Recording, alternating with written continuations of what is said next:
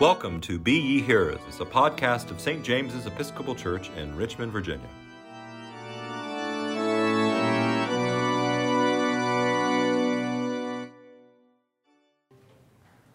Take my lips, O Lord, and speak through them. Take our minds and think with them. Take our hearts and set them on fire for Jesus Christ's sake.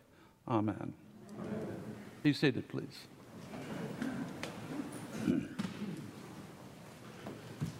Beginnings can be very, very important. The way we begin something, a relationship or a new job or any new endeavor, can color the whole thing from start to finish. Beginnings are something that you want to get right. This is why we make New Year's resolutions, isn't it? As we begin a new year, we make an oath to ourselves to do something good or noble or worthwhile, something that will benefit our own well-being and the well-being of others around us. In today's gospel lesson from Luke, we observe the beginning of Jesus' ministry. If you let yourself, I want you to let yourself drift back a couple of thousand years so that you can see it in your mind's eye. Bearded men coming in long robes, reverently into a pillared room, a holy place, lit with low-hanging lamps. The wives and daughters are arranged around the borders of the room. In the center of the room is a desk-like table on a platform. A row of very dignified men sit at the end of the room in front of a curtain. A young man, Yeshua ben Yusuf, Jesus of Nazareth, son of Joseph, the carpenter, walks to the raised desk. All eyes in the room are on him, who has just come from 40 days fast in the Judean wilderness. An air of expectation and anticipation is palpable. What is he going to do? What will he say? Are the questions on everyone's mind. Sensational rumors had been spreading around the countryside about this carpenter's son. Jesus began the time of worship with the traditional prayers of the Jewish community. Then, at the appropriate time, an acolyte carries a heavy scroll to the desk where Jesus sits. He unrolls the heavy scroll as the crowd waits expectantly. Jesus takes his time and finds a particular portion of the book of Isaiah. There is a profound moment of quiet, I think, before he starts reading. The Spirit of the Lord is upon me because he has anointed me to preach good news to the poor. He has sent me to proclaim freedom to the prisoners and recovery of sight to the blind, to release the oppressed, to proclaim the year of the Lord's favor. Now, up to this point, everything is just fine. Jesus has reminded the people of the words of one of the mighty prophets of their tradition. They're wonderful words which will one day be carried out by the Messiah. Then he puts the scroll down and looks at them, and I can see him in my mind's eye. I can see him gazing out across the whole room, every soul of the synagogue, and he says dramatically, Today, this scripture is fulfilled in your hearing. To many in the synagogue, this is utter blasphemy. Would this young upstart claim to be the Messiah? Impossible. But perhaps to others there, people who had lived their whole lives under the thumb of Roman occupiers, who felt like prisoners in their own homes, perhaps this was a time when their spirits were lifted, and they said to themselves, yes, the Spirit of the Lord is here.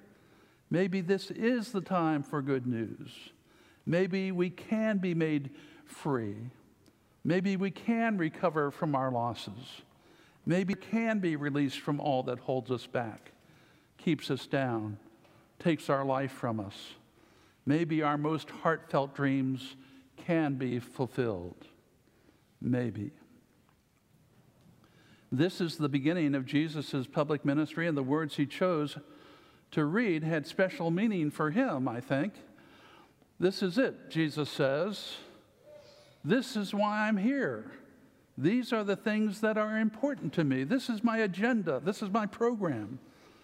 The Spirit of God is on me, and it is my mission to bring these things about.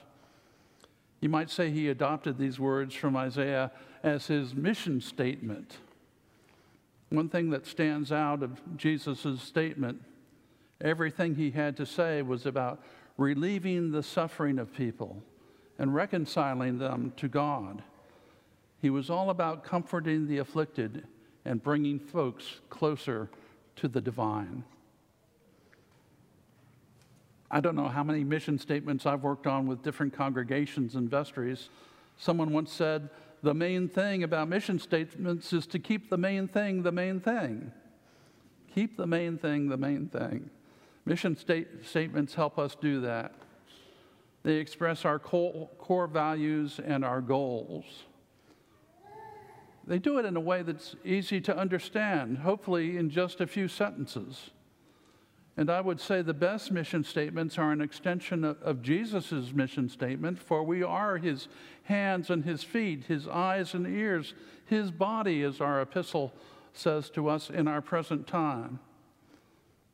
I'm always pleased to see in the website of St. James's Church, under being a doer, where there is an entire list of core ministries which suggest the values which guide and influence what we do here.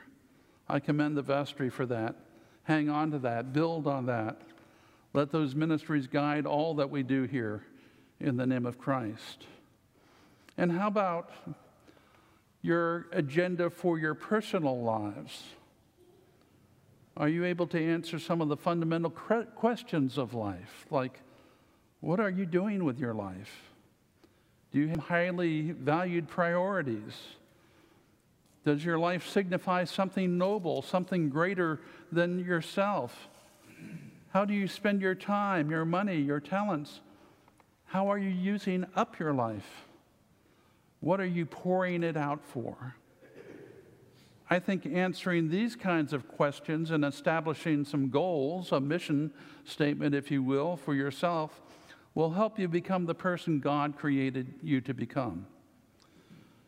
You see, I'm convinced that God has a clear and meaningful mission in mind for each one of us, and it is our journey, our adventure, our task, and our joy to discern what it is and then try to accomplish it. The question is, how do we do that? And I can tell you that we can't do it on our own. We need Jesus Christ in our lives to accomplish it. I've been listening to some black gospels lately, some pieces that I enjoy, most of them coming from our choir at All Saints Church.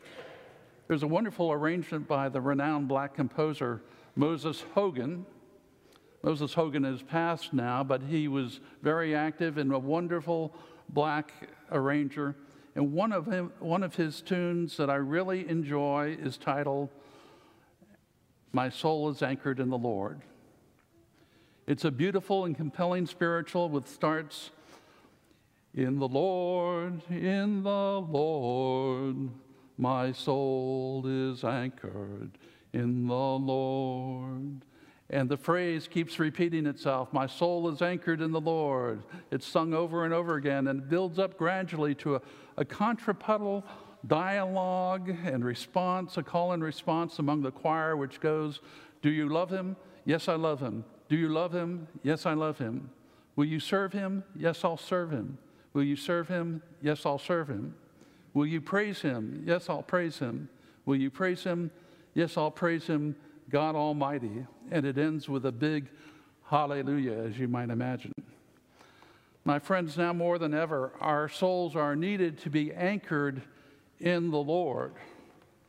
We must come to love him, to serve him, and to praise him.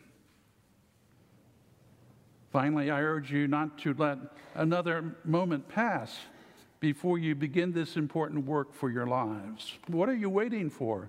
Don't wait another day, not another second, another moment. Now is the time to be faithful. Now is the time to show love to one another, to reach out to one another, to offer compassion and forgiveness to one another, to declare, as Jesus did, what is important, that the poor have good news preached to them, the prisoners are set free, the blind see, the oppressed are released. The year of the Lord's favor is and will be forever proclaimed. Amen.